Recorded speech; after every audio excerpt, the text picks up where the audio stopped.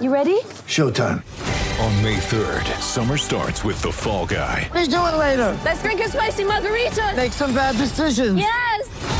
Audiences are falling in love with the most entertaining film of the year. Fall Guy. Fall Guy? Fall guy. That's what the poster said.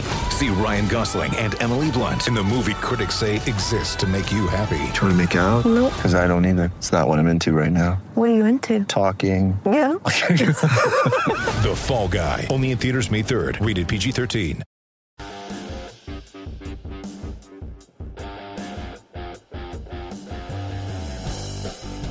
What's going on, football fans? I know it's Monday, and I know that we all had to drag ourselves back to work, and I know that we had to deal with all the BS of our normal stressful lives. But not everything about Monday is bad. No. When a new week begins, that means that you come to the Dear Pats Nation podcast, and we are back in association with RayRoute.com and the Dean Blundell Network at DeanBlundell.com. Sponsored by Newsbreak. We're ready to put on a show for you tonight. My name is Ray Route. I'll be joined by my boy, producer Mike, and our special guest for the evening, Connor Commentary. Ladies and gentlemen, and people from all over the world, sit back, relax, because it's time to get this show started. Yeah, buddy.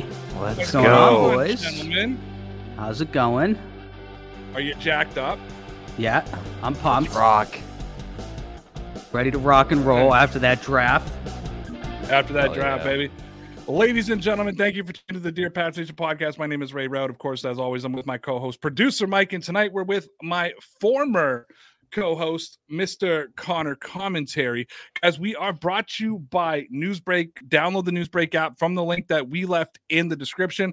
Listen, this is what the app does. You go to the app, you download it. It gives you all your local news all in one place. It uses, geolocations, all that kind of fun stuff.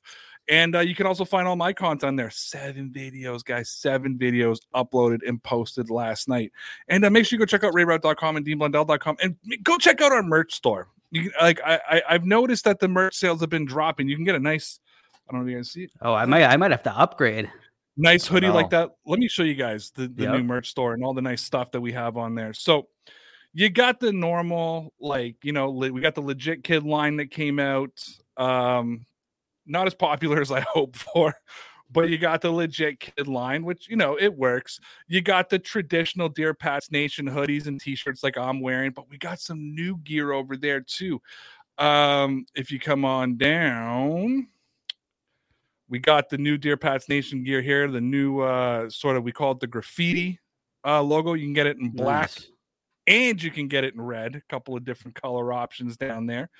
Nice. And we got the Toronto edition as well. As you know, I am a Toronto boy by heart, so you can get the Toronto Skyline. This comes in black and it comes in white. And we got a bunch of fun stuff on there. We got water bottles, glasses, mugs, whatever these are, the stainless tumblers. I think those are like travel mugs, right, Mike? Is that what they are? Mhm. Pint glasses. Yep. We even got a pillow, and this is a limited time one right here. You think your draft was strange, so you can go get your think your draft was strange. Comes in tons of colors. Comes in pink. Comes in blue. Comes in another kind of blue. Comes in red. Hell, we even made it green. So I'm go gonna check have out to the get merch like store. 12 of those. Yeah. Oh, It'd be yeah. awesome. Absolutely, you're gonna have to. So go check out the merch store. A lot of fun stuff happening over there. Boys, how we doing? Good. Not- Good. not All too things considered. shabby. You know? Yeah. Mike, are you still Mike? You were just raging all I'm still- weekend. I was happy, and now I'm back to mad again. Fair. Not Okay. raging, but Well, okay. why don't we get into it then, boys? Okay. let's do it. So, Mike, I'm gonna let you go first, Connor, if you're okay with that. I know you're the guest and all, Absolutely. but I'm telling you, Mike, I'm gonna be real with you, and I think I said this in the group chat in one sense. Like I said it a different way, but you were growing tiresome this weekend. To just like I had to stop going in the group chat because Good. you were just consistent raging throughout the whole day. Like I had a moment on Saturday or on Friday, and then I kind of like breathed, took a step back. I was like, okay, whatever, let's move on. And your anger just kept just building. I think I told you that you were killing my buzz on Saturday, but Well, I'll you're throw it to you. responsible. You are responsible, sir, for feeding that fire with the Friday night. tweet. You when were still Andrew going Booth on Jr. Sunday. Oh, Friday night. Oh, you were wait. still going on Sunday. So okay, we were talking You- 48 you hours. know- You still later. mad about the Strange pick? Oh no, the Strange pick I think is the best pick in the draft. Okay. No, I thought and it's funny. The more I had time to digest it, I was just like, okay, he's a good pick. We can get past the reach. The more I look into Tyquan Thornton, the more I look into the Jones brothers, the more I look into the Harris clone, and who's the other guy? Strong. I like the running backs. I like the offensive linemen they took later. I even like the cornerbacks. The wide receiver that Now was you the like guy, the cornerback? Yeah, the wide Because receiver you that didn't on hold on, because you didn't on Friday. No, but here's the thing that I think people, and let's boil down what I'm gonna say here, right? Is this draft to me screams of guys that may not be able to contribute this year. So that's where I'm concerned. Because I think who was it, Marcus Jones, the smaller cornerback? Yes. So Yeah. just everything I've been reading by everybody, even people being very critical of the Patriots, is their first 4 draft picks are expected to be contributors on the field this year. Yeah. So the Marcus Jones, the smaller cornerback, I think he'll play a role this year. I think at the very least he's going to be a punt returner. The second It's gonna be more than Jones, a punt returner. well, we'll see. The second Jones, again, they took the J.C. Jackson route, a kid that probably fell due to personality issues. I think they like the way he plays. And again, some of the offensive linemen and even the backup quarterback, I don't mind. The thing that bothers me is the overall reach and then the Tyquan Thornton pick. I'm a little afraid the more that I read, they took this guy for speed, and I don't know that he can necessarily run as fast as people think with pads on. Because the more film that I kind of watched and then listened to people talk about him, I think he'll be a productive receiver, but I don't think he'll be quite the burner that people think he is. Who did you listen talk about him, Mike? Because if you tell me the radio, I by will- the way, their No, first no, no, topic. it- No, no, hold on. WEI's first topic on the Greg Hill show today was, is Mac Jones on a short leash after the Patriots drafted a quarterback in this draft? So Oh no, yeah. who no, were you that- listening to? No, that it wasn't you're worried WEI. It was a collection of so I listened, and I can pull up the YouTube videos for you later. A collection of guys that basically talked about his time at Baylor. And again, they didn't say he was a bad player. And this is the silver lining here. So I'm going to be positive at the end of my kind of rant here, is that I don't think he's expected to contribute this year. That wide receiver room is going to be pretty stocked. I think they're basically going to give. This is what N'Keal Harry should have been. He's going to be kind of buried. He'll have his chance next year when they most likely move on from Nelson Aguilar, and then we'll see what happens. So I'm not like super down on the pick or the draft overall. I'm just, if we sum it up, the reach scares me. And again, these guys need to contribute at some point. It can't be the 2019 draft or the 2018 draft where these guys are contributing in little bits 3 or 4 years on. You know what I mean? So, if the Patriots would have drafted John Mechie, which I think was on a lot of the Patriots fans' radar, my question is this: where would he have ranked in the order amongst all the Patriots receivers right now? Aguilar, Kendrick Bourne, Jacoby Myers, help me here. Parker, Devontae Parker. Parker, N'Keal Yeah. Harry. Forget couple. N'Keal Harry. We know N'Keal Harry's done. Christian Wilkerson. Where would he have been on the depth chart? Would Mechie have been ahead of Devontae Parker? See here's No. the thing. Answer the question. It's a yes or no. Would he have been ahead of Devontae Parker? No, because Would he have? Hold on. Would he have been ahead of Kendrick Bourne? I think he would have been ahead of Jacoby Myers.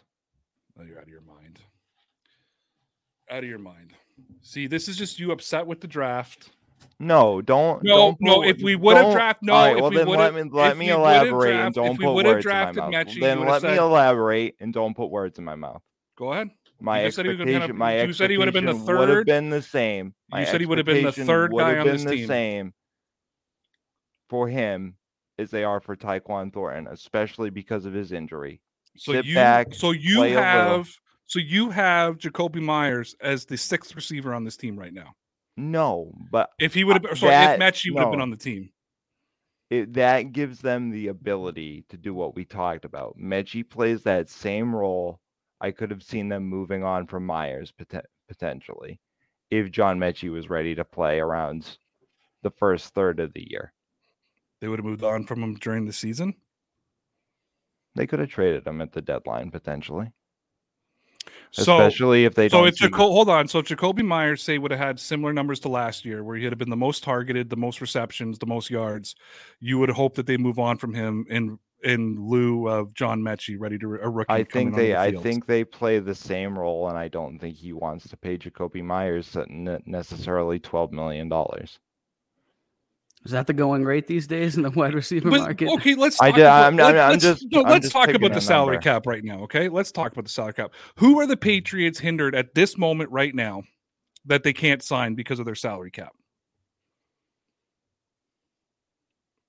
Because you made a comment today, about how they're paying Jake, or on Sunday, they're going to pay Jake Bailey $4 million and this and that. Like, free agency is over. I didn't say that. Yeah, you did. I think they're moving on from Jake Bailey. But you wrote, wow, they're going to pay Bailey $4 million. You wrote it when they didn't take a Razzie or whatever the hell his name is, the Bills took. When they didn't take a punter. You were upset because you put it right in there. They're going to pay Bailey $4 million. You said that on the chat. So this is what I'm getting at. So who are the Patriots? Who are they hindered from signing right now? Like, we had to be worried about salary cap 3 months ago. No. I'm saying for next year. I don't think they want to pay Jacoby Myers necessarily $12 million next year. So if they could get a third or a fourth round draft pick for him in next year's draft, plug in a guy like John Mechie who plays a more expanded role than he does, and get something for him. I don't necessarily think that's the worst thing. You and I have talked about this. And then replace Nelson Aguilar. So they should have taken Mechie this year and then replace Nelson Aguilar. Well, I think they look to up in this scenario. I think Tyquan Thornton is now the replacement for Aguilar. Well, yeah. So they had to replace him at some point, right? But why does it matter if they replace him this year or next year? What do you mean? Sorry. Well, because you're like, they could have taken Mechie, which would have replaced Jacoby Myers next year. Yeah. Right. I think if Jacoby Myers gets released or traded this year, it's because the Patriots are out of the playoffs at that point by the trade. Well, again, we're talking about a different scenario where I think even if okay, I see what you're saying. If John Mechie is there and the Patriots are in a playoff spot, you are not trading away a fourth-year player on your team who, for the last 2 years, has been the most targeted wide receiver, one of those guys being your current quarterback. You are not moving on from him at the trade deadline if you're in a playoff spot. The only way you're doing that is if you're already out of the playoffs. So the Patriots are already in bigger trouble than they already are. Okay, so that's a fair way to underline it. I'm looking at basically, and again, this is just straight hypothetical. I'm going role for role here. I think if you line up John Mechie and if you line up Jacoby Myers, I think John Mechie probably year two is, I'm not going to say by far a better player, but plays the same role and has a higher ceiling for what they want, because they want a guy who was better in the slot, right? A little bit quicker, can go outside a little bit, control the middle of the field a little better. And you and I talked about this, how Patriots fans are a little too attached to an undrafted guy. So again, if you can potentially get a third round pick for a guy like that, and you've signed a guy to a rookie contract, you move along. That's what Belichick does all the time. He does it with his running backs on the daily. Yeah, okay, let's talk receiver though. Don't talk running backs. Because every position is different. As you know, running backs are a dime a dozen to me. I mean, they Well, he literally treats in this receivers like that too. though. they literally in this draft just replaced Ramondre Stevenson and Damian Harris. So Harris Yeah. is done after this season, 100%. and then they've got another guy ready to come in and replace Ramondre Stevenson in a couple of years. Like that's what he does. He just trades them out and he just moves them on. James White might as well. This will probably be his last year with some of the moves that they made. Connor, let me turn to you for a second. You watched the draft. You were on with us Thursday night. Thank you, by the way. Hat tip to Yes. that. Watched our reaction to it. Most pathetic pillow toss I've seen compared to last year's. A little less Um, enthusiastic. 3 days later, how you feeling about the draft? Where do you grade it? What are you thinking? Well, I said on Twitter the other day, my grade will come out in January of 2025. So in about 3 years, we'll know how the draft goes. That's about how it plays out. I mean, it played out a lot different than I expected. I did not think that they'd take 2 running backs. I didn't think that they would take an offensive lineman with the first pick. But I mean, who knows? 3 years from now, Strange could be, the anchor on the offensive line, and all of a sudden it was the best pick in the world. We don't know what this kid Thompson's going to do. He's obviously extraordinarily fast, so that's something to be optimistic about. But I don't know if that'll pan out or not. I mean, this is a very big question mark in the draft, and not in like a negative sense. It's just like this could play out one way or the other, like in a dramatic fashion. I mean, these running backs could completely replace Stevenson and Harris. I mean, Strange could replace Shaq Mason. They could have finally found a young, good wide receiver that's actually going to produce for the organization. And it's a big, big question mark, and we'll know in the next couple of years what they really got. Yeah, and I think you're absolutely correct. When it comes to the draft, I mean, I'll use a prime scenario for you right here. We've seen rookie quarterbacks come out and look great and then fall off year 2 and get worse year 3. If you guys think that Mac Jones is immune to that, you're not thinking realistically, right? So that could happen. If Christian Barmore blows his shoulder out in training camp and now has a lingering injury in a couple of years, he's off the team because he can't stay healthy. If Ronnie Perkins doesn't do anything, if Ramondre Stevenson ends up on the IR this year, then the IR next year, then the 2021 draft that we all toted last year was a bust. 100%. Right? Was an absolute bust. Yep. And again, I think that in defense of Bill Belichick, which I didn't do a lot this weekend, anybody who watched my stuff, I didn't. I said I didn't understand a lot of what he was doing. But in defense of him, because this is a famous one for you, Mike, he's blown the draft in this year and this year and this year and that year. I argue, though, if Malcolm Mitchell stays healthy and his career doesn't end, if Derek Rivers stays healthy, because it's not like he lost his job. The guy couldn't stay on the field. If Isaiah Wynn would have stayed healthy throughout his career with the Patriots, Sony Michel again, I think was Underrated. Underrated. Did he have misses? Yes, he did. Duke Dawson, N'Keal Harry. Obviously, we know the names, right? Jawan Williams to an extent. However, you go through every team. You know what I mean? Like 2012, the 2012 Seahawks are touted as the best draft class ever by a team, and they had 4 players who became starters in the NFL. You know what I mean? So that's right. Yeah, so that's what it is. So I think that if a couple of those guys turn around and things happen, then we're not turning around and going, and the thing was too, we talked about the reason they got into the position they were in 2020 was because the draft picks didn't work correct. However, they couldn't sign a guy like Joe Thuney because the draft pick worked too well, right? Like he was worth too much money. So that's in defense.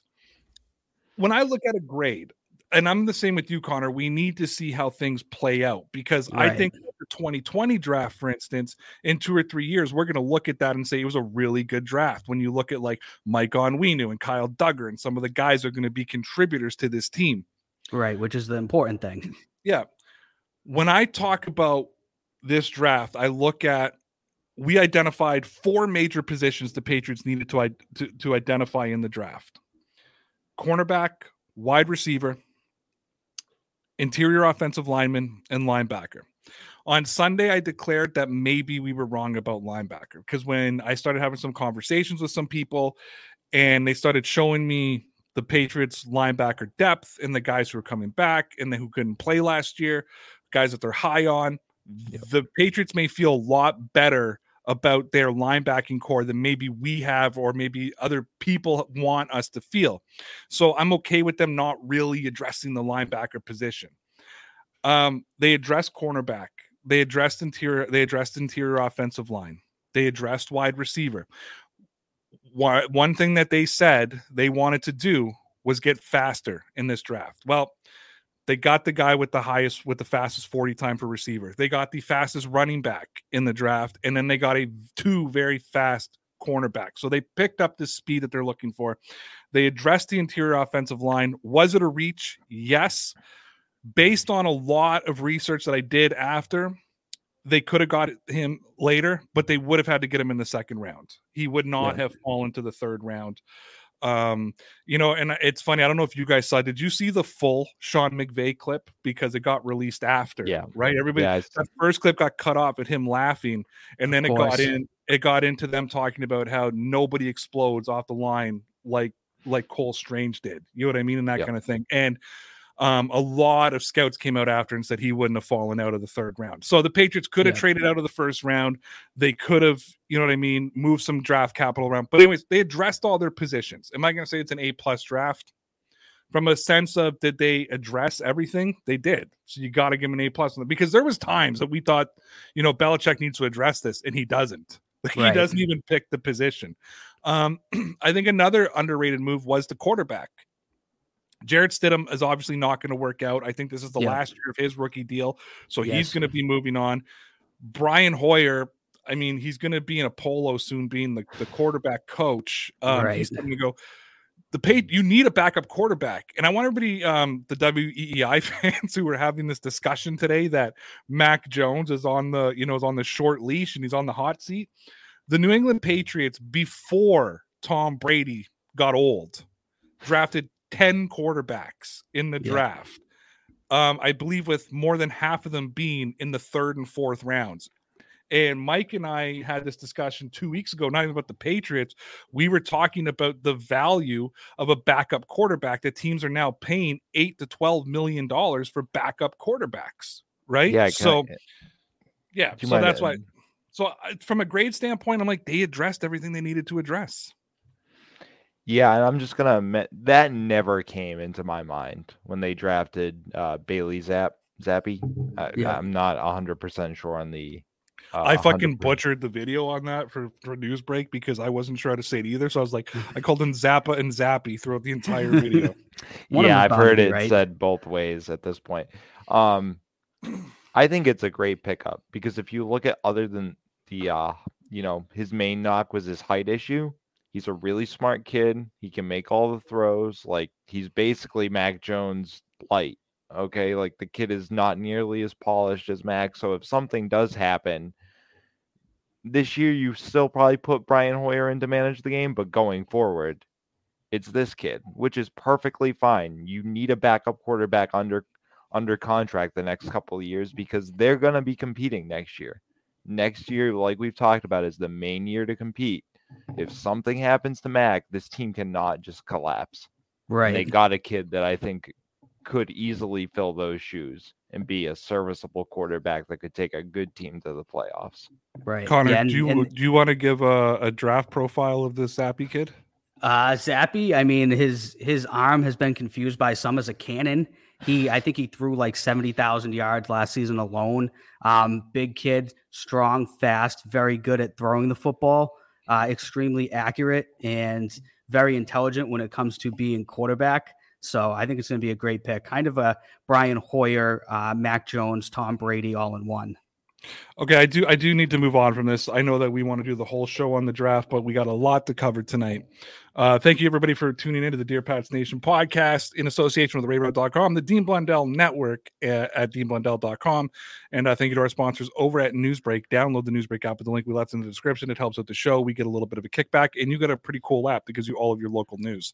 Okay, so this was supposed to be our first Fantasy Football 101 segment, and it was going to be DeAndre Hopkins versus A.J. Brown.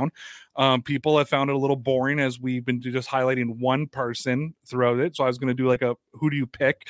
Obviously now it's AJ Brown. So I'm going to change the question for you guys. Connor, I'll start with you.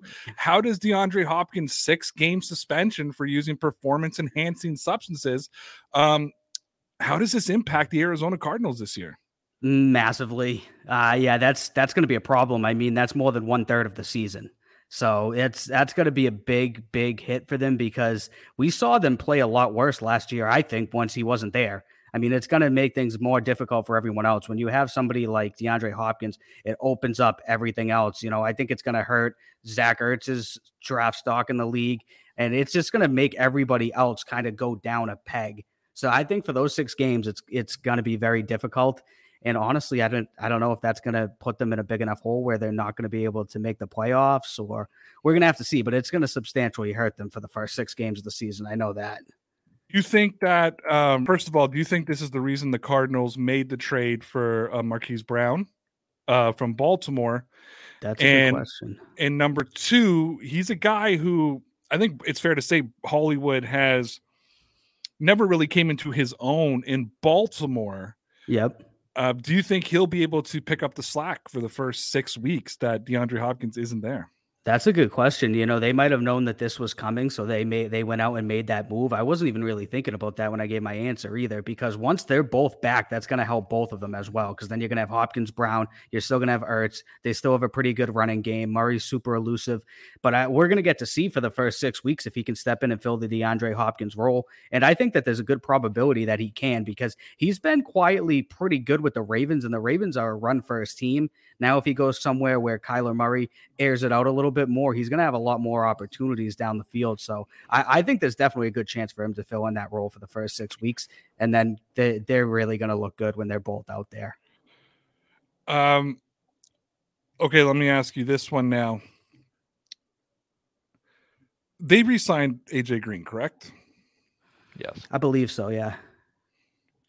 Does Brown become Kyler Murray's favorite target the way DeAndre Hopkins would? Because basically he's going to be moving into that Hopkins role. Right. I think he's going to by default. I mean, without Hopkins there, I think he's just going to try and plug and play and just start throwing the ball to Brown. I think he's going to get a ton of targets in the beginning. The opportunities, in my opinion, are definitely going to be there. He's going to look for him all the time like he used to always look for DeAndre Hopkins. I know AJ Green's still there. He's getting very old. He's not the same guy that he used to be, obviously. So I think he's going to force the ball to Hollywood Brown pretty frequently. All right, Mike, what's your opinion? How much is DeAndre Hopkins' absence in Arizona going to impact that team? I think it's still going to impact it. We've gone on and talked about how I think DeAndre Hopkins is the best receiver in the league by far. But what the Ravens did is they clearly knew this was coming.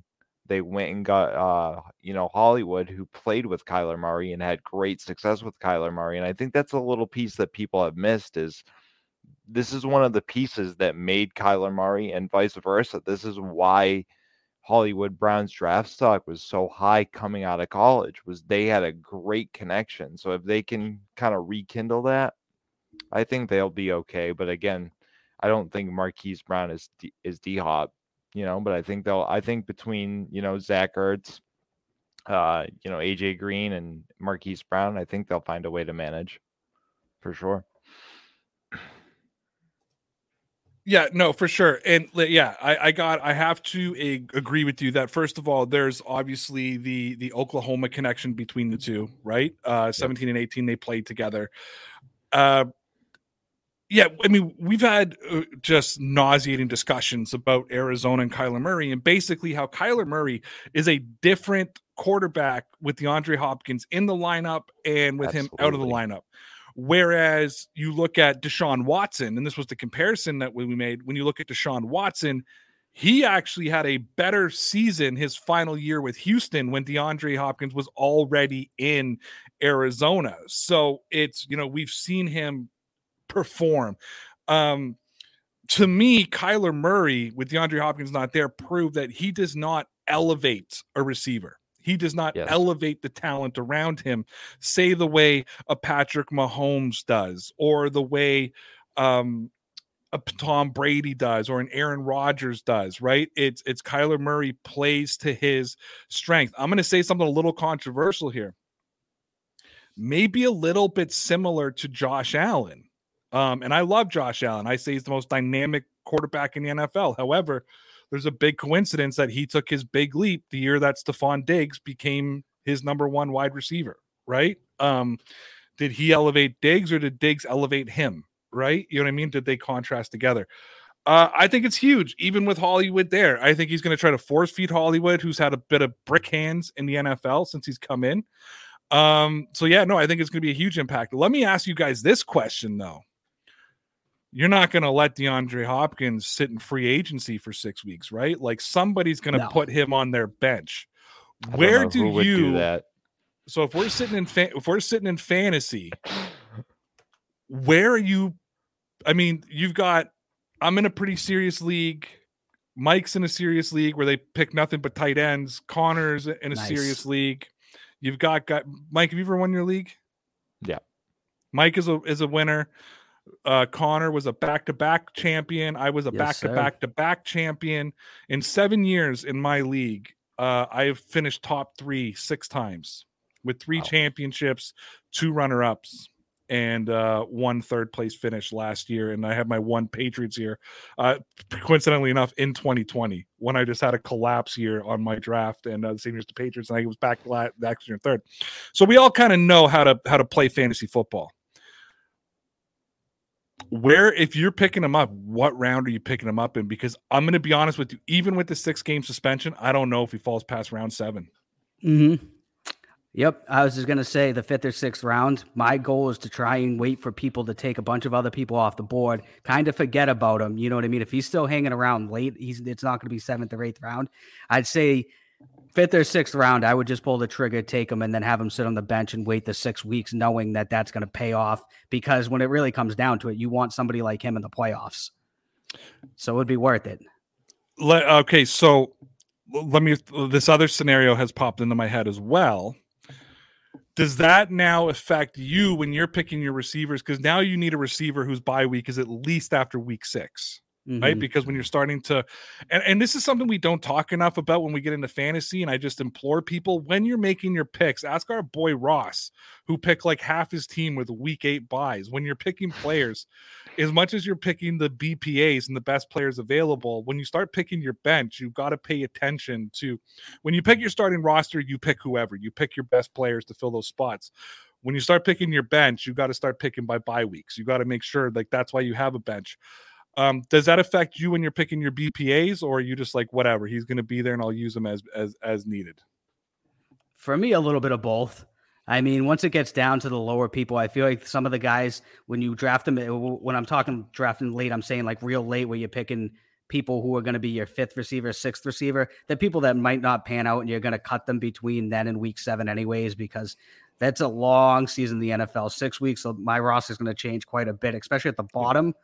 But if it's somebody who's a little bit higher, I would definitely look into the bye weeks to make sure that it's somebody I can use. Because if it's going to be, if you say you have 3 receivers and it's going to be your 4th receiver, you're going to probably start him 5 out of those 6 weeks.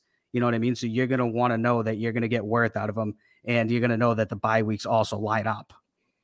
So I'm in a dynasty league, boys, and I'm actually considering making a call to the owner of DeAndre Hopkins and like offering him a 4th round pick for him. Do you think that's too high of a pick to offer up? Remember, I'm in a dynasty league. So the first 3 rounds are the most important rounds in dynasty. Once you get to that 4th, 5th, and 6th, that's normally when you're picking your bench players. You know what I mean? That's when you're picking your bench players. I was thinking of just throwing it out at him, being like, I'll give you a 4th round pick, you know, almost willing to move up to a 3rd if need be. That's intriguing, because even if he doesn't do well this year overall, I think his contract is up next year. So he's going to be on the move, and I wouldn't be surprised if there's some team that's kind of on the verge looking for a high-level player. So he could be getting, I'm going to take a little bit of a shot at Kyler Murray. He might be getting better quarterback play next year, potentially. Or he takes just takes a cheap deal and goes plays for like the Chargers or something. Exactly. Right? That's what I'm banking on too, and keeping him on my roster. Because I think that the guy who has him, He doesn't have him at a high salary, or has him at a high salary. I have a lot of salary cap because I drafted Patrick Mahomes, and I'm paying, and re-ups are 25 cents a year to the initial salary of 25 cents. So I think I'm paying like $1.50 for because we have a $30 salary cap. That's how we do it. I think I'm paying $1.50 for Patrick Mahomes for the next 2 years. And then you got to take advantage of those rookie contracts. Absolutely. And just anybody who's watching, the Yankees just hit a 2-run home run off of Stripling. So they're up 2-0 over the Blue Jays in the top of the fourth. Thank you, Connor. Appreciate that. People in Toronto, we're live on the Dean Blundell network right now, so the Toronto people will like that. All right, Mike, are you taking DeAndre Hopkins in a league this year? I know you're not in a dynasty league. Are you taking one this year? I still may take him. It depends on, where you pick, if we've discussed if you have those abutting picks, especially at the end of rounds where he's available. Definitely. I definitely would try to sneak him in, probably closer to the 5th if I could, but I would take him somewhere in the 4th if he was there for sure. All right, need to move on here. We're going to look at some future betting in the NFL right now, and we're going to do Josh Allen versus Patrick Mahomes for the NFL MVP. Josh Allen plus 700, Patrick Mahomes plus 850. You're always going to get value on these kind of picks no matter who you take. Let's approach this, boys, as if you have to make a bet, okay? Because I'm probably not – I don't bet on MVP. I don't like those kind of future bets. I don't bet on that kind of thing. But let's pretend that we have to bet. We have to put money down on it, which I will, because I've made a promise to my audience. Anytime I suggest to make a bet somewhere, I'll put my own money down. Not a lot on this one. I'll probably put $10, especially at plus 850. But I'll put money down on it. Patrick Mahomes plus 700 or plus 8. Patrick Mahomes plus 850. Josh Allen the favorite at plus 700. Mike, let me go to you first. If you had to put money on one of those two guys, who are you putting the money on to win MVP this year? I'd put the money on Patrick Mahomes, especially after I see the additions that they made in the offseason. And they just signed Justin Ross today for anybody who's paying attention, which is scary. And I think Mahomes is one of those guys, as opposed to Josh Allen, that can elevate a rookie, especially in an Andy Reid scheme year one. So they've taken a big leap offensively to me with some of the stuff that they've added in the draft and the offseason, and again, culminating in the last couple of days. I understand the Bills are a great team. I understand, there's a lot behind it, but I'm putting my money on Patrick Mahomes here after some of these, again, additions. So based on what Kansas City did, are you saying that Patrick Mahomes is the better quarterback out of the two? I'm not necessarily saying he's the better quarterback. I think, again, given what they added offensive weapon wise, and I think, again, with a combination of Andy Reid schemes and play calling, which, again, I think Andy Reid is one of the best offensive minds in the league, period. In fact, I would still put him above Sean McVay in a lot of ways. That I think Patrick Mahomes can do more with younger talent than, Josh Allen necessarily can. So some of those guys that they picked up this year, I don't know how well they're going to be able to integrate them year one. Connor, how are you feeling about it, man? You got to put money down. There's really no juice. They're both pluses, so it's you're getting value regardless. You got to bet on Josh Allen at plus 700. You got to bet on Patrick Mahomes at plus 850. Who are you putting $10 on? I hate to do it, but I have to put the money down on Josh Allen. I think this could be the Bills' year. I'm very concerned about how good their offense has become. Stephon Diggs, Dawson Knox, and the other thing is we've seen firsthand last year in the playoffs that it doesn't matter because Josh Allen can find a way for their second, third, fourth wide receiver to burn you.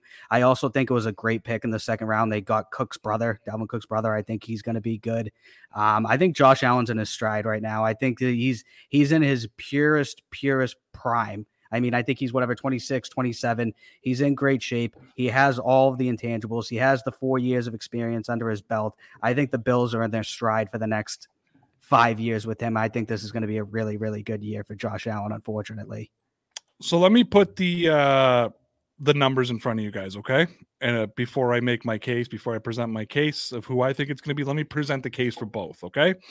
So Josh Allen had 646 passing attempts last year. That was good for 4th in the NFL. He had 4,407 passing yards. That was good for 8th. He had 36 passing touchdowns, which was good for 7th, and he had 15 interceptions, which tied him for 3rd.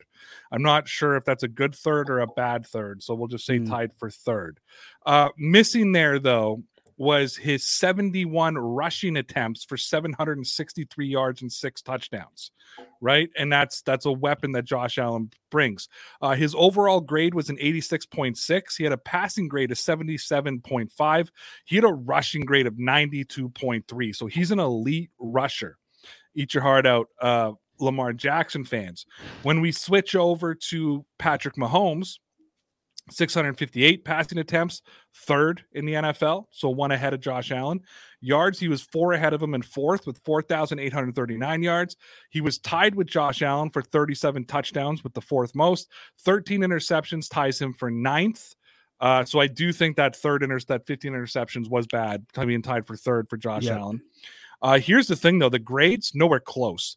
Overall, 77.5. Reminding everybody, just for the comparison, Josh Allen was an 86.6, but you might turn around and say, well, but because of the rushing grade, it was elite, yada, yada, yada. Patrick Mahomes had a 73.5 passing grade compared to Josh Allen's 77.5. And again, an 81.5 rushing grade. So Josh Allen beats him out on that. Patrick Mahomes only ran the football 18 times in 2021, 381 yards, 2 touchdowns, 9 fumbles. That's a lot. Josh Allen fumbles a lot too, though. He did, but Josh Allen had 8 fumbles on the year on 71 attempts. Patrick Mahomes had 9 on 18. Now I'm sure some of those are when he's getting chased around the backfield, that type of thing, right? Right. So at the end of the day, Josh Allen, number-wise, is really, when you put it all together, the superior quarterback. So let me tell you why Patrick Mahomes is going to win MVP. And Bills Mafia, hear me out. The most valuable player award is a popularity contest. We know that. That's why Aaron Rodgers won MVP last year. Tom Brady was the MVP of the NFL. Can we be real? He was the MVP of the NFL. I can already hear the headlines because here's what happened. The Buffalo Bills, Brandon Beane, phenomenal job building this team through free agency and through the draft.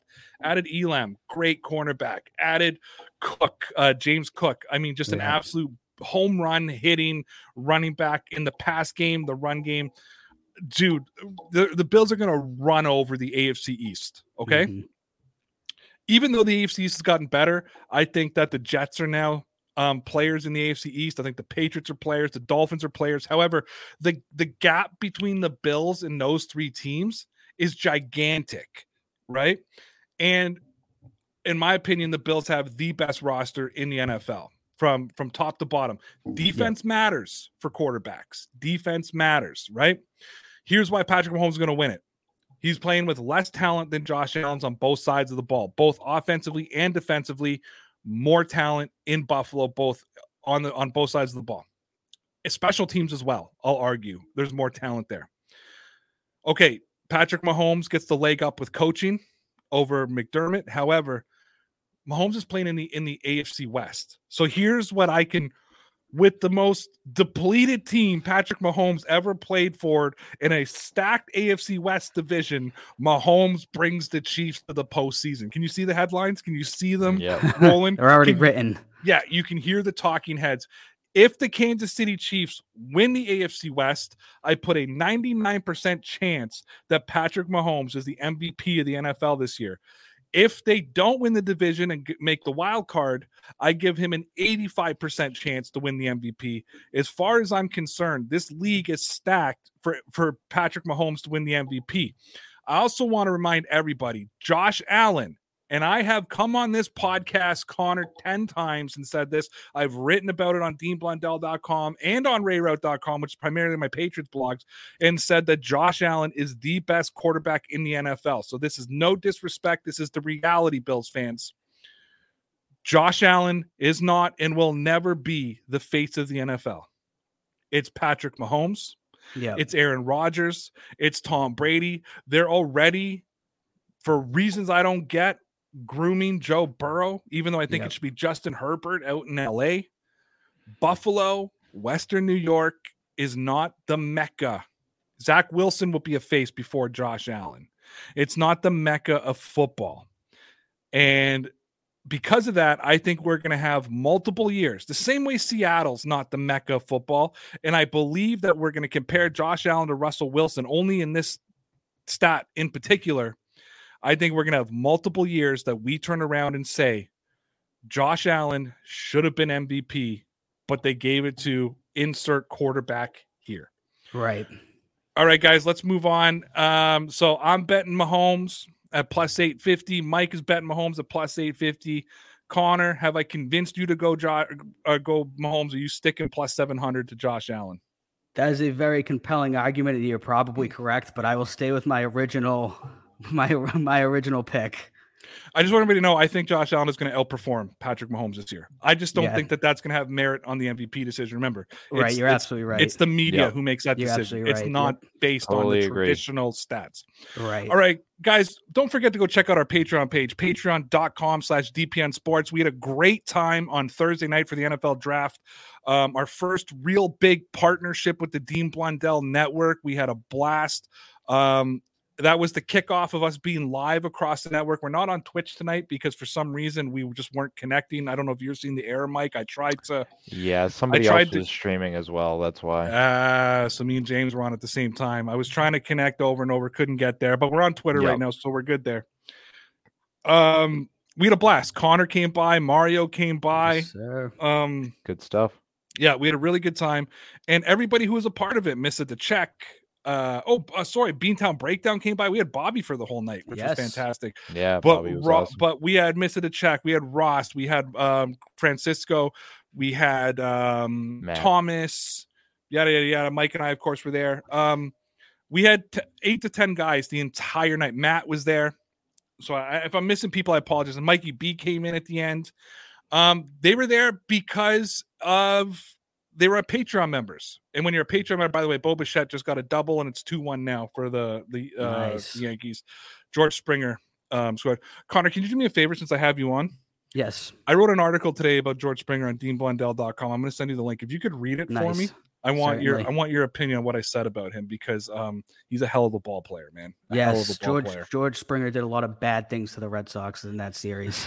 Yeah, and I've come out and decided he should no longer be a villain, and I want you to read it and tell me if you agree with me or not. I think he was a good guy who was in a piece of shit organization. Good guy in a bad situation. Yes. Yep.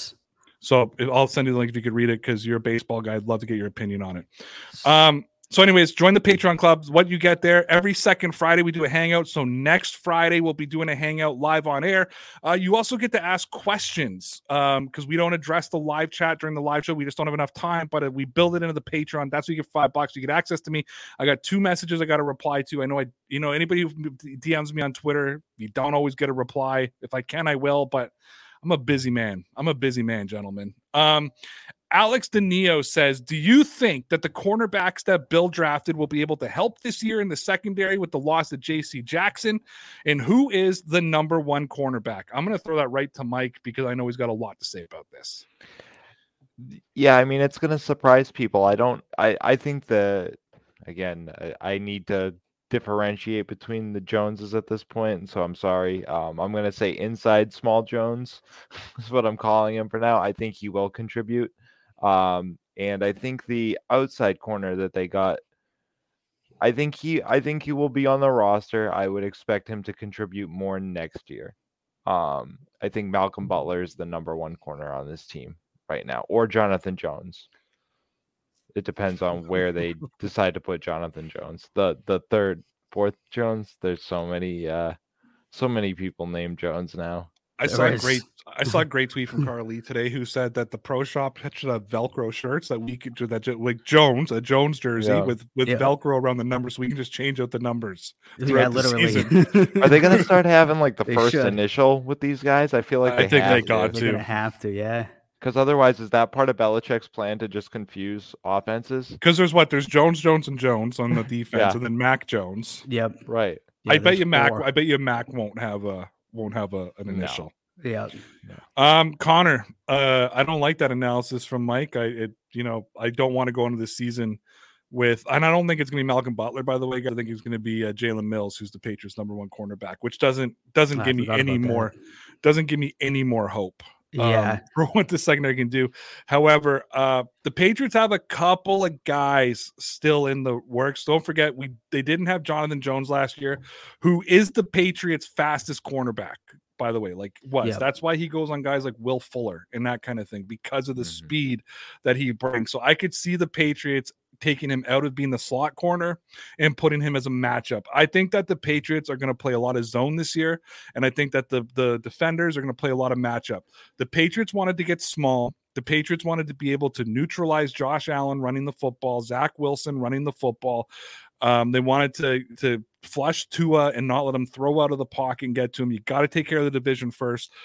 The Bill Belichick has built a team, or is building a team, or is attempting to build a team, I should say, to beat the Buffalo Bills, to beat Josh Allen and that Bills team. The speed, the versatility. And I mean, if you look at the first Jones that the Patriots has, the Marcus Jones, the first guy that they drafted. Yeah. He's a plug-and-play player. He can play linebacker. He can play cornerback. He can play safety. And they've used him as receiver. So don't be surprised if you see him take some offensive snaps at some point as well. He's very versatile. I believe that we're not going to have a number. There's not going to be a number. Remember the old Patriots offense? There was no #1 receiver. Yes. It was all, or there was no #1 running back. It was all a matchup thing. Some days it was Rex Burkhead. Some days it was James White. Other days it was LeGarrette Blount. Some days it was a Julian Edelman day. Some days it was a Gronk day. The offense always switched. I think defensively it's going to be purely on matchups. And I think the Patriots are going to run a lot of zone. I don't think we're going to see a lot of that physical man-to-man that the Patriots like to play, because guys, this isn't a rough and tough Patriots defense anymore. This isn't like an overly physical Patriots defense. This is a finesse, speed. This is going to be a different defense than we've seen the Patriots run. But Connor, I'll let you touch before we move on. Yeah, no, I think that's exactly what's going to happen. And I expect Marcus Jones to contribute right away. And we've seen that with rookie cornerbacks. If corner is not really a position where it takes the guys a long time to develop, I mean, I think Malcolm Butler, J.C. Jackson, both these guys started contributing pretty much right away. I think Malcolm Butler is going to be used somewhat sparingly. I'm not expecting him to come in and be a J.C. Jackson replacement. But like you said, I think they're going to change things around constantly. And I think that's going to be not only with the corners, but with everyone. We see Duggar move around a lot. Jalen Mills is a safety. Then he's a corner. I think they're going to be consistently switching these guys up. And it's not going to look like J.C. Jackson covers the other #1 wide receiver. I think it's going to change. And it's also going to depend on how well these guys pan out and how quickly they're able to start performing. But I expect them to make an impact the first year. All right, we need to move on now. Thank you, everybody, or thank you for Alex. Anybody watching on Patreon, please drop your questions and comments tomorrow when I put out the post that says questions and comments with the date, and we will answer them to the best of our ability. But let's look at some NFL future betting again, and very, very interesting one here. We just talked about how the AFC East, there's a gap between the Buffalo Bills and everybody else. However, I don't believe that the gap between the New York Jets, the New England Patriots, and the Miami Dolphins is that wide anymore. Does that mean we could see 2 or 3 teams come out of the East, or does that mean we only see the Bills come out of the East? What does that mean? So I wanted to put a really interesting one. The bet I pulled out today from DraftKings, the futures bet, was the New York Jets making the playoffs. Yes is paying plus 800. Connor, are you ready for this juice? Yes. No is minus 1,600. Wow. Just so everybody knows, it is now 2-2. The Blue Jays have tied it up in the bottom of the 4th after going down 2-0 at the top of the 4th. Nice. So the Jets will not be making the playoffs. So minus 1,600. Yeah. If I was going to drop $50 on just a team that I'm like, who could surprise us the most out of all these AFC teams and make a run to the playoffs, I'm not necessarily, based on everything they just did in the draft, adding Sauce, adding the OSU kid, you know what I mean? I mean, to me, they won the draft, by the way. I did a thing about it on DeanBlundell.com. I said the Jets won the draft. They already had a foundation. If Zach Wilson takes a step up, Yeah. Dude, I'd put $50. I'm not putting anything on minus 1,600. That's way too much juice. Way too much juice. And this is a bet. I'm not saying you have to bet, but for me, if I'm really taking a long shot, I love plus 800 for the Jets. I'm putting $50 on it. I'm not saying they're going to make it. I'm looking for a long shot. This is how you gamble. This is a gamble now. This isn't like I think this is going to happen. Now you're trying to take your educated long shot gambles. I'm gambling. I'm going to put $50 plus 800. That'll pay me out 400 for anybody who wants to know. If they win, I love it. I love the Jets at plus 800. Yeah, I think this is actually, like you said, a great bet. If you just wanted to throw $50 on potentially, listen, they added arguably the best corner in the draft, the best wide receiver in the draft, one of the top 2 running backs, and some other nice pieces on top of, again, the foundation they had. Yeah, you don't add that much talent in 1 year and not see some kind of movement of the needle unless, their coach decides to quit mid-season. So yeah, the great bet. If you just wanted to throw $50, I'm not going to explain it too much, but anything can happen within a division. Any team can collapse, a team can underperform. I could see it with the Jets. I could see them finally coming of age here and making a playoff run for the first time in 12 years? Probably 12 years. Yeah, since like Mark that. Sanchez. Yeah, I think I think that was 2012. 12, I think. Yeah, I think it was. Yeah, and this isn't the Patriots. All these kids are going to play. Like, they will play start of season. They're not going to get redshirted. They're going to be allowed to play. They're going to, be able to flash energy. So, yeah, these guys are going to make instant impact. Yeah, and I think the Jets are going to become pretty good. I don't know if it's this year. I mean, a lot of their players are just so young. Zach Wilson, we don't know what he's going to be yet. They had what looks on paper like a great draft. I think they added a ton of talent, and they're definitely a team that I think is going to be concerning in the future. I don't know if it'll be this year. And I just look at the rest of the AFC East. I mean, the Bills are an absolute powerhouse. The Patriots, they still have to play twice. I mean, the Patriots are going to be a very competitive team. The Dolphins are going to be a very competitive team. So they are in a tough division too. Are you, okay, let me ask you this before I ask you if you're going to touch this bet or not, right? Which I think I know the answer, but I want the answer before I ask you. For the last 5 years, the Jets has just been a guaranteed 2-0 for the Patriots. I'll ask you both. Mike, I'll ask you first, and we'll let Connor finish off the segment. Quick answer. Are you comfortable saying sweep for the Patriots now, or do you think that we could see a split or a sweep the other way? I'll say a split. They added a lot of talent. That edge rusher they came back up for in the first round was arguably a top 10 guy a week ago. I don't know, but we'll see. Again, they added a lot of talent. I'll say split right now. Connor, are you comfortable calling a sweep for the Patriots, or are you more comfortable with a sweep or with a split? I mean. Comfortable. I mean, I think they're going to sweep them. They need to. If the Patriots are going to make the playoffs, these are the games that they need to win, teams that they should be on paper clearly better than. I think it's going to come down to Zach Wilson. Bill Belichick bullies the crap out of mediocre to bad quarterbacks, especially young ones. If he isn't taking a step forward, the Patriots defense is going to swallow him whole like they did last year, like they did Sam Darnold, like they've done to, quarterbacks that just aren't up to par. All right. I didn't know that Zach Greinke was still playing baseball, to be honest with you guys. So just an update for everybody. Boston and Carolina are tied 0-0 in the second period of their first game of the postseason. The Toronto Maple Leafs are up 1-0 over Tampa Bay at the intermission. Nice. So good for them. Nice. All right, Connor, you touching this bet at plus 800 yes or minus 1,600 no? I'm staying away from it on either side. I think the answer is going to be no, but I'm not betting $1,600 to win 100 in case it goes the other way. $800 between the two is much smarter bet. You don't want to bet $1,600 to 100? Is that what you're saying?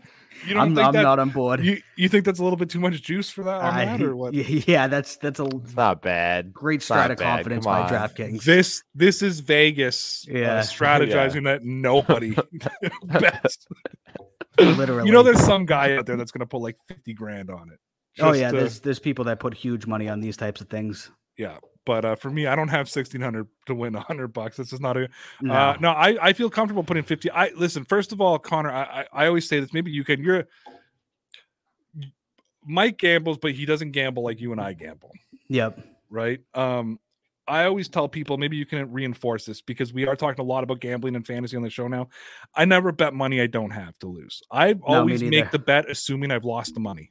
Right. That's literally how, I mean, Connor bet a parlay that the Patriots were going to win the Super Bowl, the Red Sox were going to win the World Series, and the Bruins were going to win the Cup. You don't make that bet unless you've already counted the money gone. And how I bet, I pay prior to making the bet. So the money's already coming to my account. Yes. Yeah. And any app, guys, if you're using an app that says you can pay after, that's actually called loan sharking and it's illegal. Don't do it. Yeah. Stick with the DraftKings or Bet365 or whatever, you know what I mean? Where if it's legal for you, and make the bet. And never bet money you don't have. So for me, I have $50 to make a bet. I feel comfortable putting 50 on the Jets making the playoffs this year. I think it's a good gamble. I probably could lose it, but again, I go in assuming I'm going to lose money every week. All right. Yep. Final segment, Fantasy 101. Not as exciting as what was supposed to be. We just have to get through it. We're looking at running backs again. And we're looking at James Conner versus Ezekiel Elliott. We've already discussed all the top running backs. We're starting to look at your RB2s, maybe RB3s, maybe your swing players. What do they call that spot? I call it the swing spot. Flex spot. I'm in a pool that we don't flex tight ends. Mike's in a pool that they do. So it all depends, you know what I mean, where you go. But running back is normally the popular flex. So we're looking here again at your RB2s or your flex guys. Let me give you guys the breakdown from PFF, and then we can discuss who we're going to draft if we had to draft. And let's take it as we had to draft one of these two guys, okay? Because if I'm going to go full disclosure, maybe you guys get full disclosure too. Neither of these guys are on my fantasy team. Neither of these guys will be drafted by me, but we're going to talk about if we had to. So if you are in a position based on draft that, man, you got to take one of these tier 4 guys because now you're going to start getting the tier 5 and tier 6. Here's where we're at. So James Conner had 202 carries last year, tied for 17th, plays for the Arizona Cardinals, 752 rushing yards. That was 24th, had 15 rushing touchdowns, which was tied for second. I think Jonathan Taylor had like 1,000 last year, so that was going to be hard.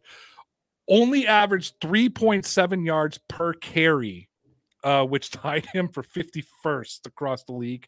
Wow. He had an overall rating of 82.9, a receiving grade of 86.7, and I will give his receiving stats in a second.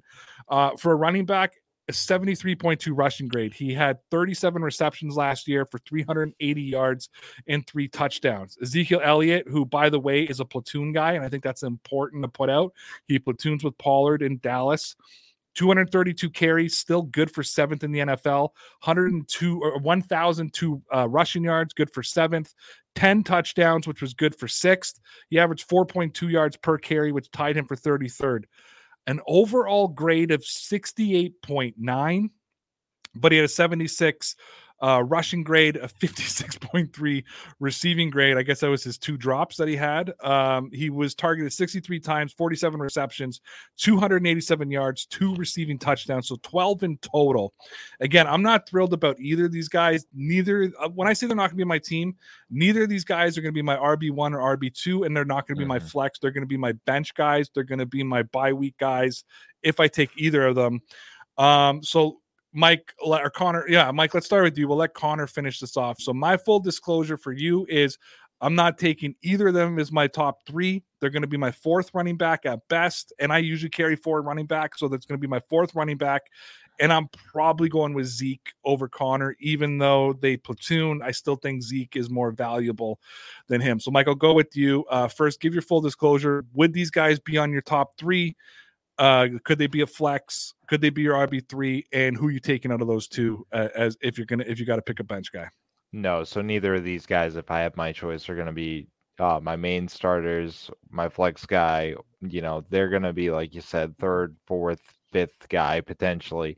I think Zeke Elliott might just be a name at this point, to be honest with you. And the reason I might take James Conner slightly over is because without D-Hop there, at least for the first 6 weeks, you could see a matchup where you might plug them in that's a little bit more favorable for them to, run the ball potentially. It's weird because Zeke does still have some explosion to him potentially. We'll see what happens. It's okay. So I'm just gonna talk about this, and some of this is biased because I love Ezekiel Elliott, Ohio State guy. But I hear this all the time. Zeke's just a name. You're not the only person to say that. He was top 10 in carries, rushing yards, and touchdowns last year. He had 1,000 rushing yards. He averaged 4.2 yards per carry. He had the 7th most carries in the NFL as a part of a platoon. So I don't know why we keep saying that he's just a name. Like I think how many carries did Damian Harris have last year? You know what I mean? Probably around the same. That his yards per carry weren't that high last year. 4.2 yards per carry in 2021. Okay. So I mean, I don't know why. I guess if you put it that way, potentially, then I think it's just his fall from how good he was. So now it seems like he's not that good. But when you look at it, he's still performing really well, relatively speaking. But is it 3 years ago he was the number 1 overall pick? You know, is it because we used to have him in the category of Jonathan Taylor and Derrick Henry, and now now we're comparing him to James Conner? Yep, and I think that's a fair comparison because now he's not somebody who you're going to take in the first round anymore. Now it's like you said, Jonathan Taylor is going to be the first overall pick, probably. Christian McCaffrey shortly thereafter. Nick Chubb, somebody who's going to go probably late first round, early second round. Ezekiel Elliott's going to be dropped down to probably somewhere around the 5th, 6th round. He's going to be going where you're going to be saying, do I take a flyer on DeAndre Hopkins and have him sit the first 6 weeks, or do I draft somebody like Zeke or somebody like James Conner? So full disclosure, are any of these guys your top 3? Top 3, probably not, but I feel confident picking them later on for having some value because both of their numbers show that they have fantasy value. James Conner, 15 touchdowns is a ton. And then Ezekiel Elliott, I mean, he had 47 catches, so I guess it depends if you're PPR. My league's half-point PPR, so I like running backs because I can catch the football. But I mean, 12 total touchdowns, over 1,000 yards, 47 catches is still really good numbers. It's just not in like the top 10 of who you'd be looking at anymore.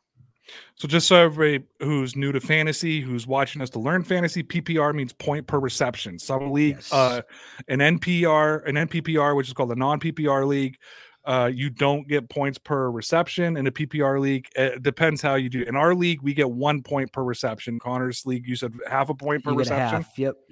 So it'll all depend. So yeah. So if you have a league like our league where it's 1 point per reception, a guy like James White is almost more valuable than a Nick Chubb. You know what I mean? Because Chubb's going to get you a lot of those rushing yards. But when you're getting a point per reception, if a guy makes 50, 60, 70 receptions a year, you're getting 70 points just on that. However, here's the other thing, and I forget this. Not all. Like 90% of them are, but not all fantasy leagues are head-to-heads. Some of them are yearly standings and yearly points. So that's going to change how you do things as well. All 3 of us are in head-to-head leagues where you just, you're looking for matchups. Where on a standing league, you're not you're managing a little. I was in one year and I hated it, like absolutely hated it. But okay, so Connor, are you going with James Conner or are you going with Ezekiel Elliott? I would probably still go with Zeke. The only thing there that concerns me is Tony Pollard is very explosive, so I don't know if they're going to try and switch, and he's going to become – before it was like Zeke 60-40 with Pollard. I'm concerned if that's going to even out to 50-50 more so going forward. And that sound means that we have come to an end on another episode of the Dear Pats Nation podcast on this beautiful Monday night. And boys, the podcast is over and there's still a hint of the daytime sky in the air. Summer is here. And boys, first of all, we're now getting into, I don't want to say deep into the baseball season, but we're getting deeper into baseball season. We're 4 months away from the regular season kicking off in the NFL. That doesn't seem so far as when we were talking 7 months, 8 months when we're going back to February. 4 months seems manageable. 3 months away from preseason. 2 months away from training camp kicking off. So it's we're getting there. We're getting there. Guys, check out our sponsors over at the Newsbreak app. Download the Newsbreak app from the link we left in the description. Every time you download the app from that link, it helps out the podcast. It also gives you the opportunity to get a pretty dynamic app that puts all your news in one place. Go download the Newsbreak app. Follow my boy Mike on Twitter at @producer_Mike N. Follow my boy Connor Commentary at Connor Commentary. Follow me on Twitter at DPN_Ray. And make sure that you give us a follow on our business account at RayRailWeb. And you can follow the Dean Blundell Network at TheBlundellNet. Go check out RayRoute.com, DeanBlundell.com. Check out everything happening on the podcast network. Make sure you go check out that merch store, right? A lot of nice stuff going on in there right now. Let me just, there it is. A lot of nice stuff. And make sure you get your limited edition shirt here. I love this shirt. I don't know how you guys feel. You think your draft was strange. Support. Little disclosure, we had another shirt that got put up there called Ask Me About Our six running backs. And nice. For reasons I don't understand, I got nailed for copyright and they removed it from the store. I don't get it. And I had another shirt that said Dear Pats Nation was better with Connor. And it's messed up, man. No, I don't mean for Mike. I mean like me as well. People tell me all the time. It's you. You're over the both of us. Oh boy. And they got me on fucking copyright on those too. So I don't understand. So I've appealed to them, trying to get them up on the store. I really wanted to use your name. I thought I'd sell a bunch of those shirts. And, I hope, man. I hope. Full blessing. No.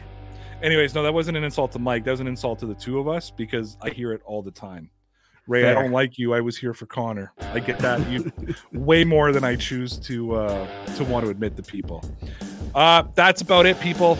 Tune in tomorrow, 30 p.m. Eastern Time, our new time every single day, Monday to Thursday. Don't come Friday, Saturday, Sunday. We won't be here.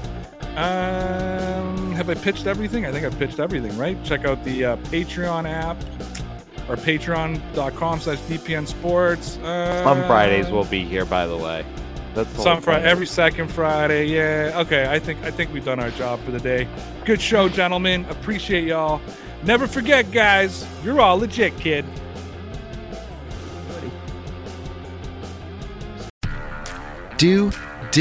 Will, the Story of People podcast is now available on the Crier Media Network. The first 5 episodes are here and feature some incredible guests that fit into one or all 3 of those categories. Ready? Tara Sloan from the San Jose Sharks Undercurrent podcast at NBC Sports. Marianne Iverson from Iverson Voice and the Let's Take This Outside podcast to talk about the world of outdoors as well as voiceover land.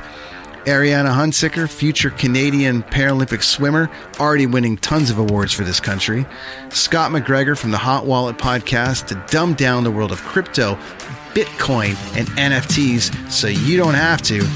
And Jackie Holowati from Climate Pledge Arena in Seattle, Washington, the first net zero carbon certified arena on the planet. Wherever you get your pods, wherever you watch your pods, and on the Crier Media Network. Come on, let's go to the Blue Hotel. I wanna live at the Blue Hotel.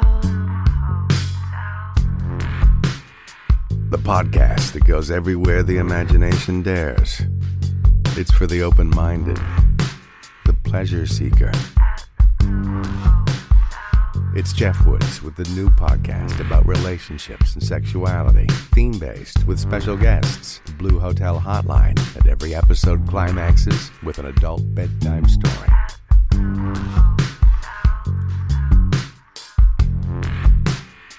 Get a room and listen in at the Blue Hotel. Begins Friday, September 23rd.